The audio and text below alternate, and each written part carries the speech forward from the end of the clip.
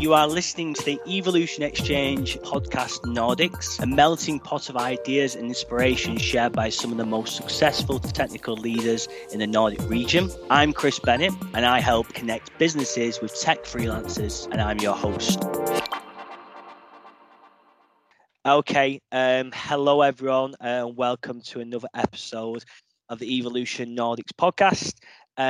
Today we're going to be talking about how to create an engineering excellence culture in a software company. We've got three fantastic guests here today, and we're going to do some introductions. So, in the interest you are on the call first, Tobias, could you introduce yourself, please? Yes, I can. Thank you, Chris. So my name is Tobias Palmborg. It's Swedish pronunciation is Tobias. Usually, when I talk English, it's Tobias. Today, I'm kind of representing, of course, myself and my own thoughts, but also SEBX. And SEBX is kind of like a startup within an incumbent bank called SEB. So we have a dual purpose within SEBX. We're here to explore and innovate with new technologies, try out a lot of the stuff that is not mainframe, which the incumbent bank is sort of primarily using, but also to find new business models and explore sort of what the future of finance or banking is. The SEB has been around for 160 years. We have a clear mission that we need to be relevant within the next 160 years as well. So it's a pretty interesting context, being in a fintech startup, which I've kind of done before, but with the incumbent volumes in some cases and the balance sheet. Not talking too much about money, but having that as an opportunity is great. So it's very interesting times. I have a previous background, sort of Klarna as one fintech. I've been CTO for a fintech startup, a bank called Northmill here in Stockholm.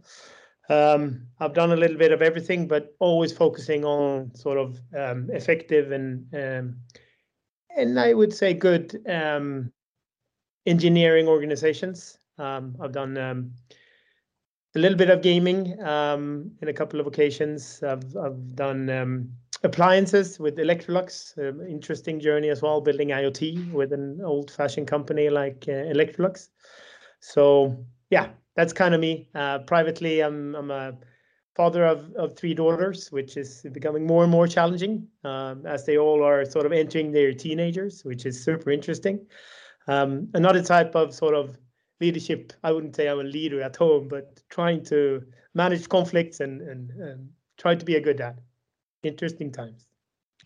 Love that, Tobias. I'm going to work on that pronunciation. Okay. Thank you for that. Now let's go to Jamie. Great, thanks, Chris. Cool. So my name is Jamie Ingleby, and I work for Klarna in their engineering and their decisioning, banking, and servicing domain. And I've been, although I may not sound like a Swedish person, I actually live in Stockholm, where I have been for the last 4 and a bit years, primarily with Klarna. How I ended up moving from London to Stockholm, I still have no idea, but the fact that I'm still here 4 years later is, I would say, a pretty good testimonial for the Swedish lifestyle. I particularly I've been mostly, prior to working for Klarna, I've been in a variety of kind of companies in London, primarily in, for example, Net-a-Porter or Betfair, which is now Paddy Power Betfair, as kind of online exchanges. From a personal level, I'm not quite doing as well as Tobias. I only have 2 daughters, but that's plenty trouble enough, frankly. I will admit that he's clearly the bigger, much better parent than I am in that front. So perfect, I'm Jamie. sure that is a good thing, Jamie, right? Don't tell my kid. Very loose use of the word better, but nevertheless, very impressive, Jamie. So thank you for that. And Jamie's actually talking the way I'm supposed to. And then finally, but not least, Andreas. Thank you. So if it's a competition in kids, I also have 3 kids, but I also have a dog, a dachshund named Lage. So does that mean that I win the competition? Your dog's name called Absolutely. Lager. Lage, yeah, exactly. Well, that is a win. He is the oldest. He's 8 years actually. But nice to meet you all. My name is Andreas Helge, and I've been at GetAccept for around 2.5 years as VP of Engineering. So GetAccept is a global SaaS company that provides digital sales rooms, and you might wonder what that is. And it's a kind of a secure place where sellers and buyers can meet and share content. We do e-signature and so on. And my main responsibility have been to scale our engineering team, going from a kind of a startup to a scale up for the last 2.5 years, I would say, since I started. And we have gone from 5 in R&D to around 50 at the moment. So a lot has been evolving around building processes and doing hiring and building teams, I would say. And my background has been within engineering since 90s, and I would say the last 8 years I've been a lot involved in R&D leadership. I love building teams, and I think it's very fun to go to work on every given day. I live in south of Malmö with my fiance and 3 kids, as I said, and in my spare time I like to renovate my house and play paddle. Everyone plays paddle nowadays, but I don't have the time to do that much anymore, unfortunately. I also would like to take the opportunity to do a shout out to my amazing team at GetAccept. That's me. Perfect.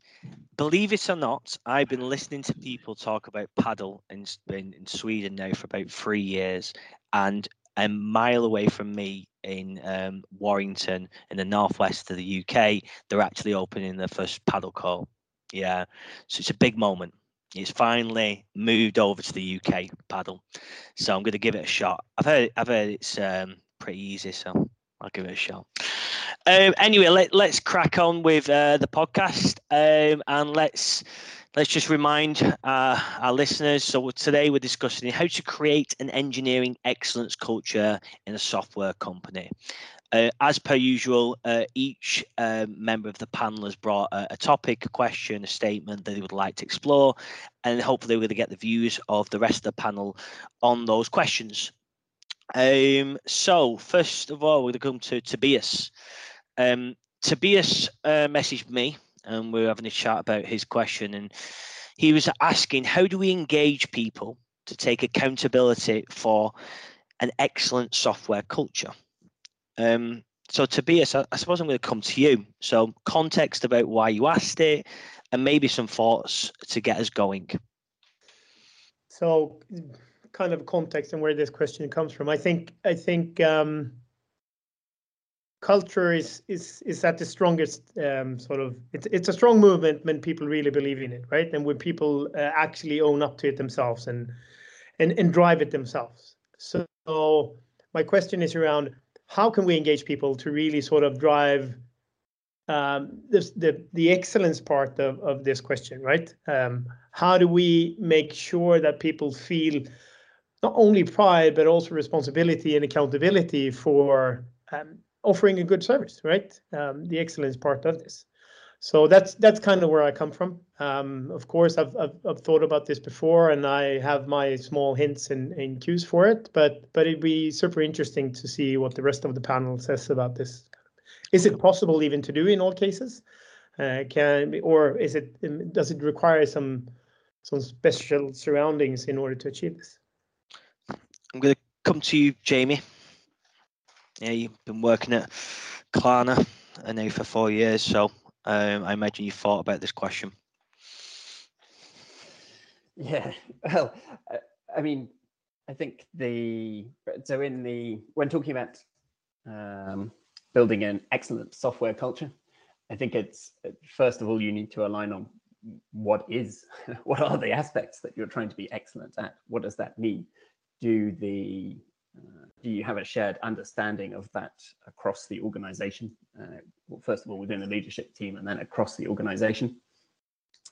And ideally, there needs to be some, this needs to result in some kind of tangible ways to, or at least point out when quality is not, the culture is lacking, so that it can be tracked. From some of the best organizations I've worked in, and Klarna is included in this, there needs to be ways, all the way down the accountability line, directly from the CTO level if necessary, ways to track and report steadily on kind of issues that are identified. And these are kind of taking arbitrary aspects of kind of excellent software culture in some respects, but like as we take a kind of easy and quantifiable example, like vulnerabilities identified in software, that sort of thing is very kind of superficial data point to start on, but it's quite an easy one because it's so obvious. That kind of reporting is easily made available to everyone, and kind of, as I said, can be tracked and reported on all the way down the chain. Once everyone has understood exactly how it's reported, how it's generated, who's accountable for fixing it, and then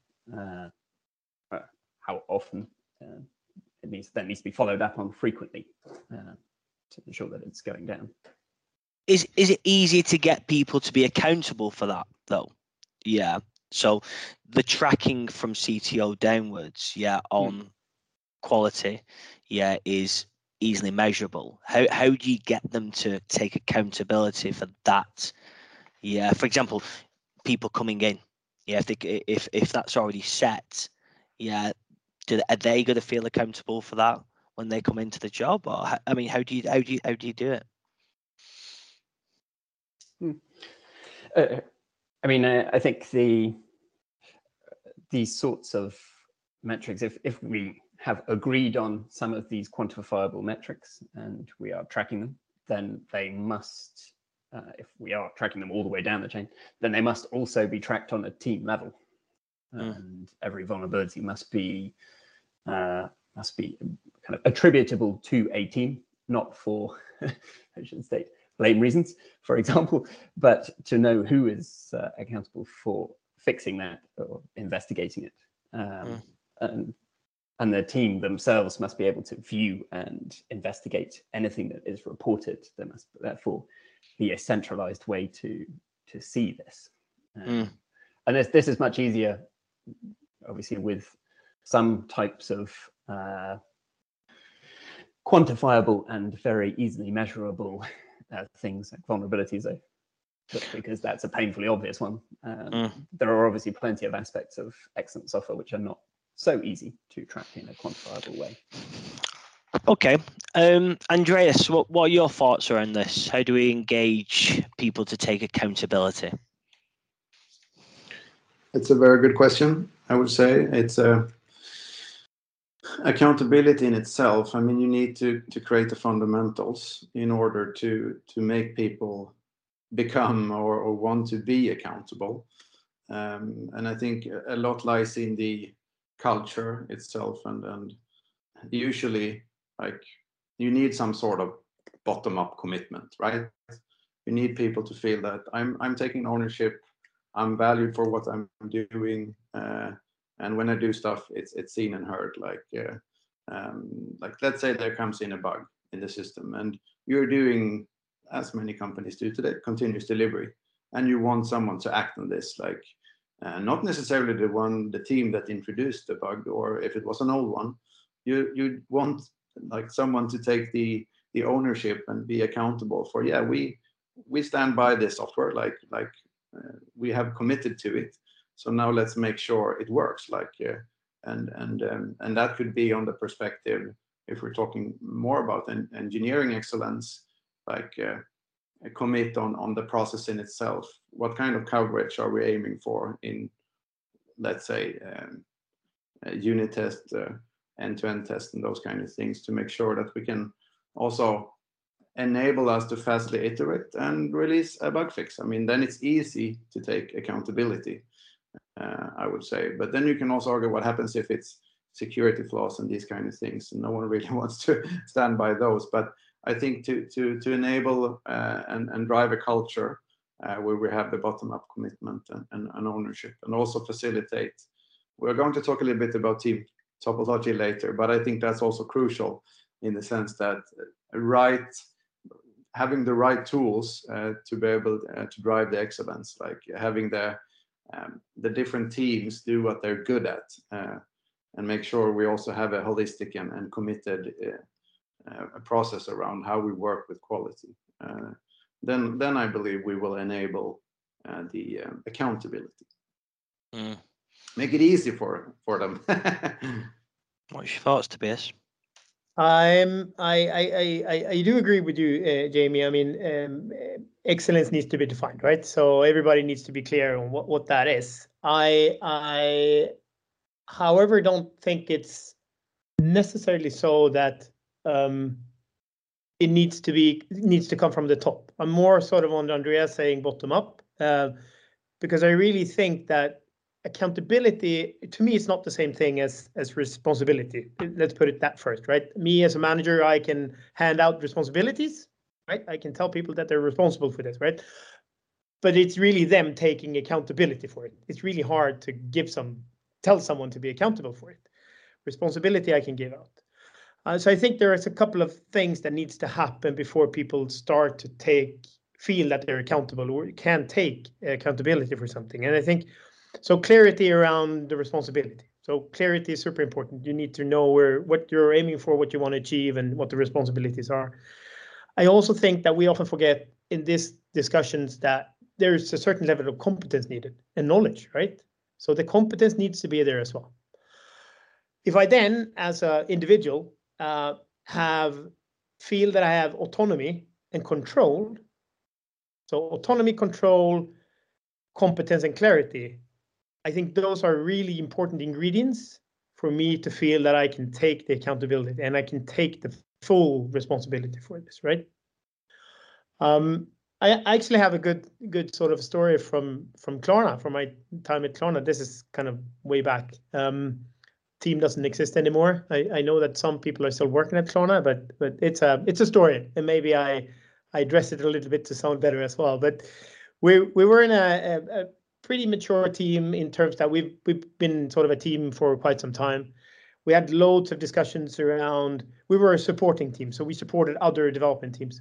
We had lots of discussions about our purpose and our mission, and some people really wanted to sort of dissolve the team and say that our team, it's a sign of things not working really well, because the dev team should be able to run this on their own. We had loads of those discussions, and even though we had a fairly sort of mature, everybody was kind and doing well, we didn't really have the sort of the edge that took us to the next level. We then introduced an engagement tool in our group, and there wasn't any really good one at the time at Klarna. I don't know what they're using now, but we started using Office Vibe. And every week, we as a team started looking at the numbers together. And when the individuals in the team started caring about the results we got from Office Vibe, something happened. Something kicked in. I've been trying to understand really what it was, but they felt really engaged in our team dynamics, how we were doing as a team, and the results we actually produced. I think that's when after that, people started to take accountability in a whole different way than previously. It was a very interesting experience. I haven't experienced it so clearly before or since then, but it's happened a couple of times that I feel that now people have what they need to take accountability. But that was a really good sort of experience in that team. I wonder why it was. That's the golden ticket, isn't it? That is the golden ticket. Yeah. Do you think? Yeah. Well, I mean, what are your thoughts around that, Jamie? Yeah, I mean, I think I definitely agree to this, that there's there's definitely a need.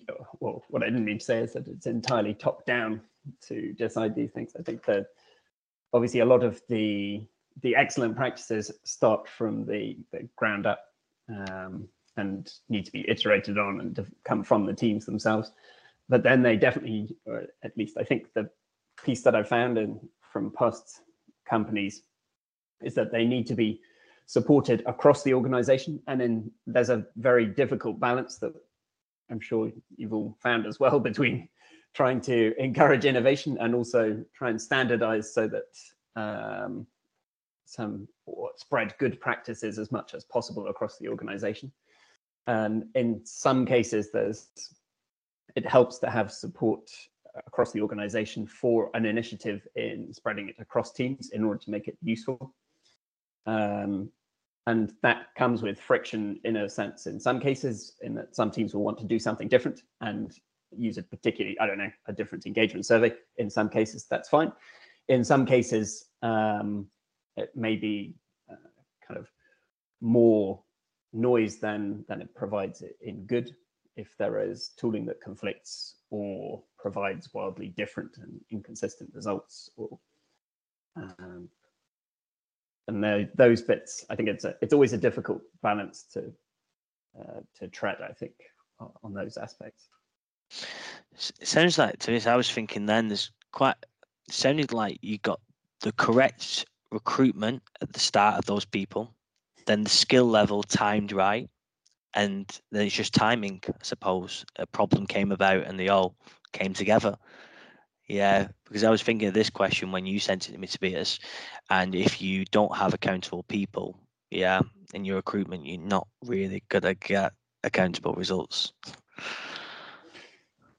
Can you? How do you mean? You mean that the people hiring needs to feel accountable for the hiring? Yeah, I mean, so if you're thinking of how do we engage people to take accountability, that is kind of a trait that some people just don't have. Do you know what I mean? Yeah. Yeah, well, maybe that's the case, but I'd like to think that anyone can learn anything, right? So yeah. So, but I think the elements of clarity around where we're going, the competence and feeling that you're in control, adding sort of social safety into that, and I think you have a pretty good sort of ground for getting to a point where people feel that they can take accountability and are not afraid of doing it, right? I really want people to strive towards taking accountability, and they feel a pride in that.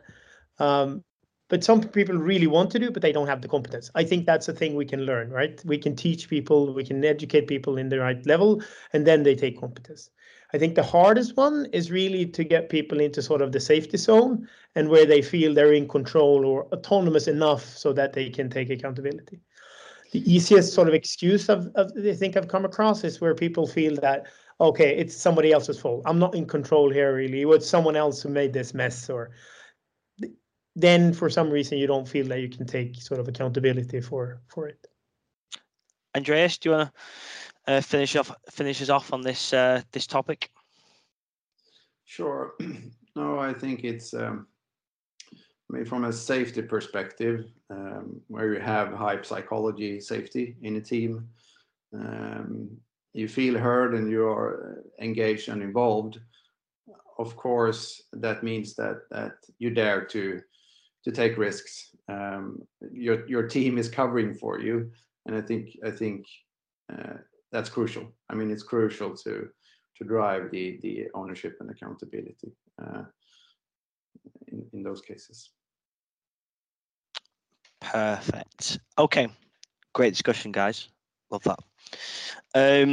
Second, we're going to go on to Jamie's questions. So it was a statement, this, so we'll ask you to go into a bit more detail, Jamie. But Jamie mentioned making engineering excellence a shared concern in non-engineering departments. Really interesting. Yeah, give us some context around why you asked why you said the statement, etc. I mean, so the part of this particular statement and topic of discussion is that in some cases, in many organizations I've worked in the very nature of calling it engineering excellence means that anyone who is not an engineer immediately goes, oh, well, that's engineering's problem. And we know that that is not the truth. And that's how we make the rest of the organization understand that this is not just an engineering problem. That's the start of it, yes. Okay. Okay, let's I'll give you first go, Andreas. How do we do it? Yeah.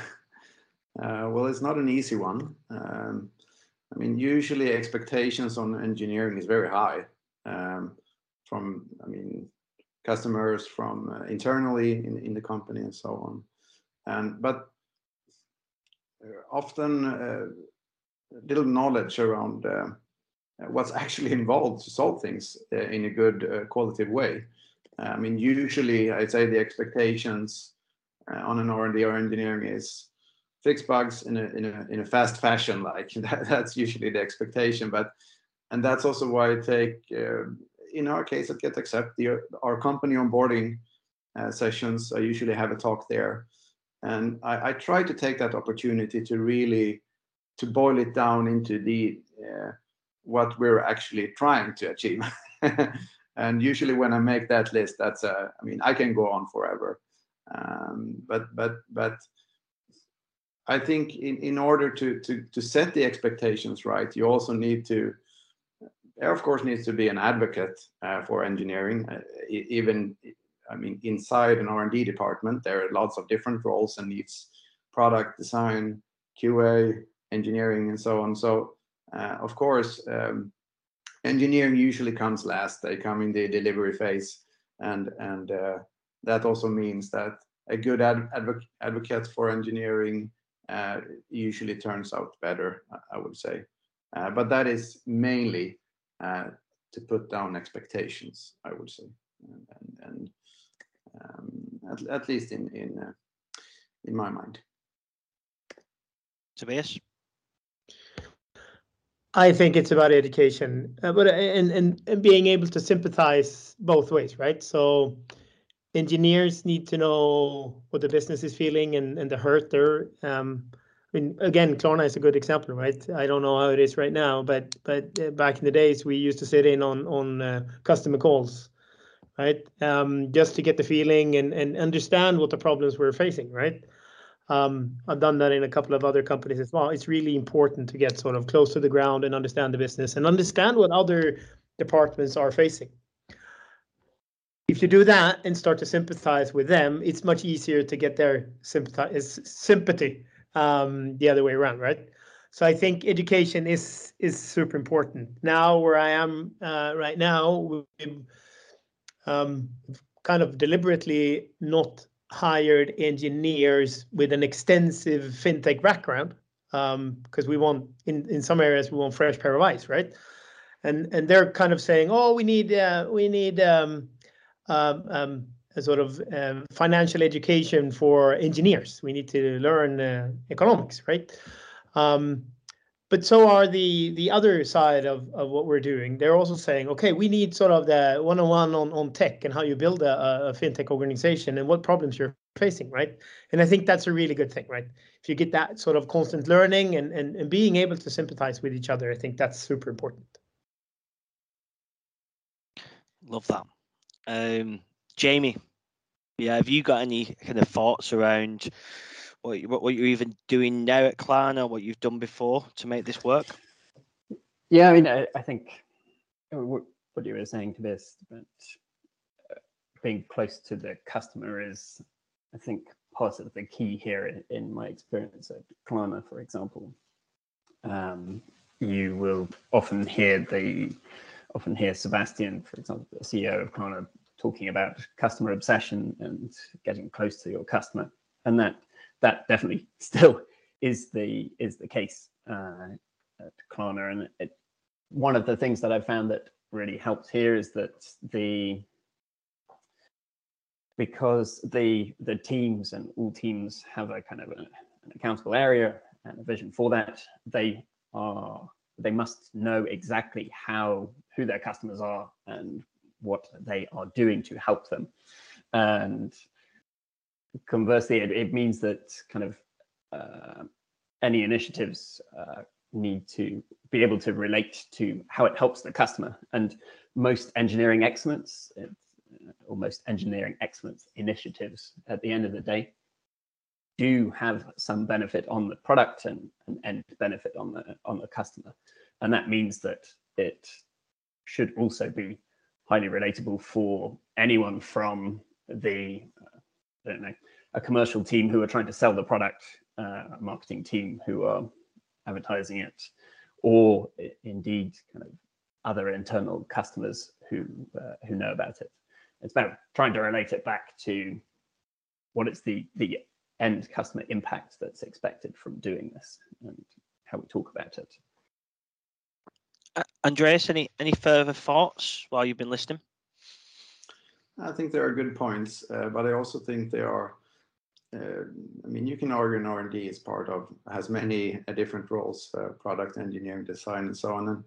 And of course, if you are going to let the engineering team R&D take care of business, there also need to be a good way of setting a product strategy and to understand, like, where are we moving? What kind of problems do we need to solve in order to create value for our users? And I think a lot lies in there, but maybe not necessarily from the engineers. Like, they're also, if we're going back to accountability, like, what do you want the actual engineers to be accountable for?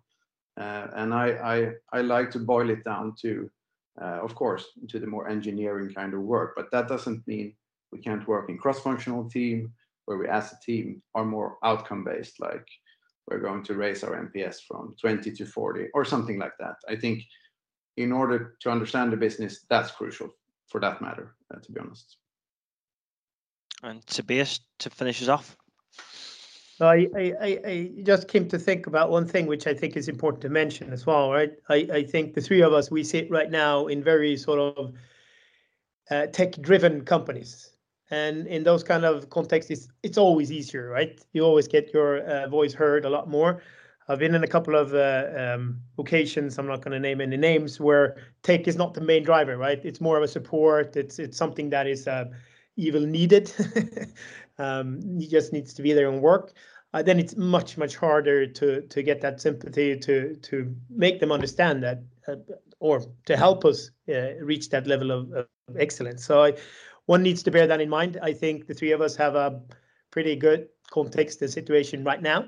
I know that some out there are having a much harder time. So be aware of what kind of company you're operating in and the context around it. Okay. Okay, let's go into the final question. Andreas, so how can team topology enable engineering excellence, and what does the future hold for it? So, Andreas, give us some context, please. For sure. So at the moment, we're kind of transitioning into empowered product teams. And also this, in this transition, what kind of teams do we need? I mean, how do we divide ourselves in order to solve the needs of our users and create value? And also, how does that affect engineering in particular? Like the teams we have today is kind of either experienced teams, which are vertical, or platform teams, which are kind of horizontal. So how do we divide each other in these verticals and horizontals in order to have a holistic view of, from an engineering perspective, for instance, to really do a good backend that spans and create good or enables our engineers to do really good work together. Like, that's kind of the context around it. Perfect. Tobias, that cheeky smile. We're going to go to you first.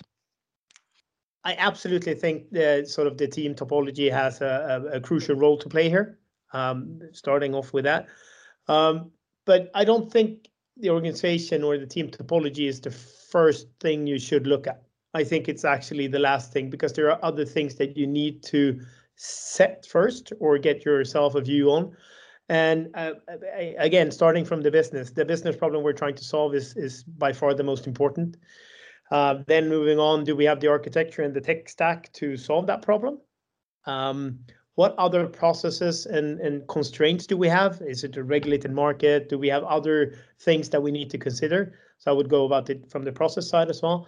Once I've understood those three, so the business, the architecture, the tech stack, and the processes that I need to adhere to, then I can start to look at, okay, how do I actually form the organization? What kind of teams do I build? What should the topology be like, right? And if I don't, and also throw in the ingredients of how do I reach a culture excellence state, or whatever we call it, right? That's what I think you need in order to discuss how you want your engineering teams to be formed.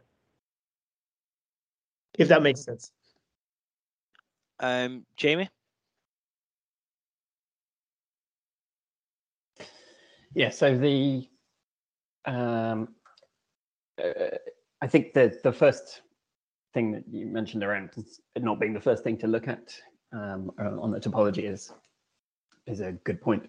But from the model that Klarna has moved to in recent years around what we call internally our operating model is it's actually so very much actually coming back to the first question that we had in this, which is kind of engaging people to take accountability for everything, which if you haven't seen or heard about it, the kind of operating model that we operate in is kind of empowers teams to be individual, conceptually startups that happen to work for a very large and very well funded company, but more than that, aiming to empower them to own their area entirely from front to back, top to bottom, and the vision area for that front to back, top to bottom. And that includes all aspects, including, for example, the quality of their products, the direction of their products, and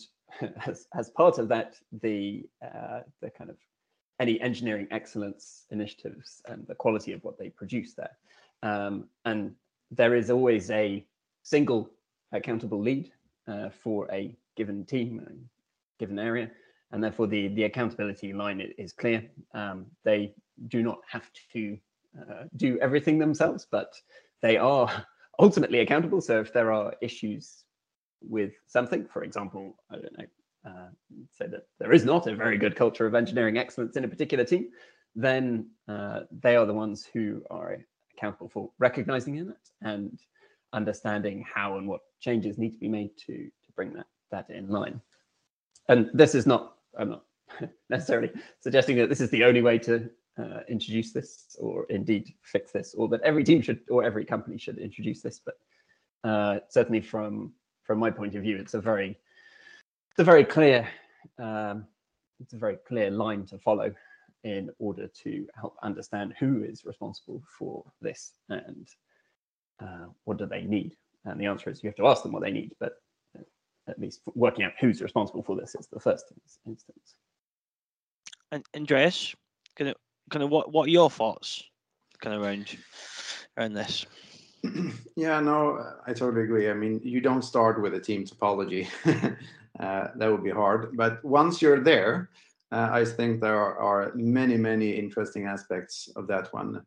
And I mean, trying like to focus on how to avoid the silos, like to share the knowledge between the teams. And I think from a vertical team, like they need to have an end-to-end perspective or ownership in order to actually deliver value. Otherwise, they will just be blocked by another team. Like, how do you actually distinguish what kind of references you have between the teams is also very like, how does that affect the planning and so on. So there are so many aspects of the team topology, and of course it will evolve, it will change. You will do like turns to get further down the line, but I think it's a very interesting topic to talk around. And Andreas, what are the areas that you've seen work, I suppose, in the last couple of years around team topology?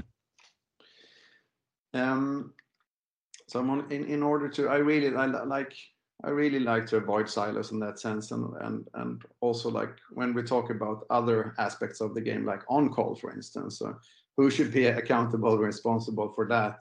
If you can have more of a shared model, of course, how big can a team topology be where you have relationships between vertical and horizontals? That's interesting, of course, but I think it can become pretty big and still have a holistic view of from the engineering perspective, and also have common practices and platforms team that really helps out and enables experienced team or the vertical team. So I think you can, in a really smart way, distinguish how all the engineers and the cross-functional team can be enabled because of the topology, for sure. Tobias, any further comments? No, you entered it all. No, I'm kidding. And we're done. See you later. No, I'm checking. No, but I also agree with you, Andreas. I think it plays a big role, and I know that I made my fair share of mistakes in previously, looking too much sort of in trying to achieve a good architecture using sort of a reversed convoy maneuver to get to the right point in both in the architecture but also in the organization, and kind of almost completely forgetting about sort of interdependencies and the soft part of sharing knowledge and sharing competence and things like that. So I think that's absolutely something one has to keep in mind as well. It's a good thing that that Manuel and his companion wrote the book about team topologies. I think there's a lot of good sort of things from that book. It's quite interesting that one of the future topics we've got is around Conway's Law. So it's quite interesting. We might have a actual whole discussion around that. I suppose the second part of Andreas' question, a nice way to finish this podcast is, let's say we get there, everything else is in place and we can look at topology. Is there anything that you can see into the future that might happen, that you can see happening in regards to team topology? Yeah, and I'll go for you first, Andreas. Yeah, thanks. Yeah, that's a really tough one. I mean, it's I think we have come very far. I mean, we try to aim more at outcome more than output, like, and I think that kind of sets the direction of if teams in general needs to be more outcome based, like the OKR framework, for instance. I think there is something lies in there, and also the technology stack for sure. What kind of languages do we pick? How does we're adopting GraphQL? How does that affect? Like, I think those questions are very, very interesting. I believe that GraphQL, in that sense, from a team topology perspective, where platform team and experienced teams help each other, GraphQL becomes kind of a middleware. Super exciting. So I do foresee like going more outcome and having tech stacks that helps share the knowledge even more. Jamie? Yes, I think there's the outcome-based model is definitely the one that I foresee us moving more towards. I see a lot more tooling to try and there'll be endless numbers of startups, and probably are already trying to fill my inbox with offers of help to try and enable closer collaboration on various aspects, better empowerment, better autonomy for teams with various kind of aspects of software quality monitoring, all of those sorts of things. And I think that trend will continue, at least for now. And finishes off, Tobias. So I have I can't tell about the future, because if I could, I wouldn't be sitting here, right? But one thing that I think is very interesting is how, of course, COVID has affected us, right? And everybody was working remote there for a period, and now people are moving back a little bit. But I'm hoping that this sort of opened the door to even more remote work, with us finding talent in other places where we didn't thought about it before. I'm hoping that we will see a more diversified pool of and colleagues, right? And I think with that comes an increased inclusion, and I think that would be a super interesting thing, and something that I'm hoping for as well. It'd be a good thing for the world to reach that. Fantastic ending. Okay, for those people who are still listening, thank you so much again.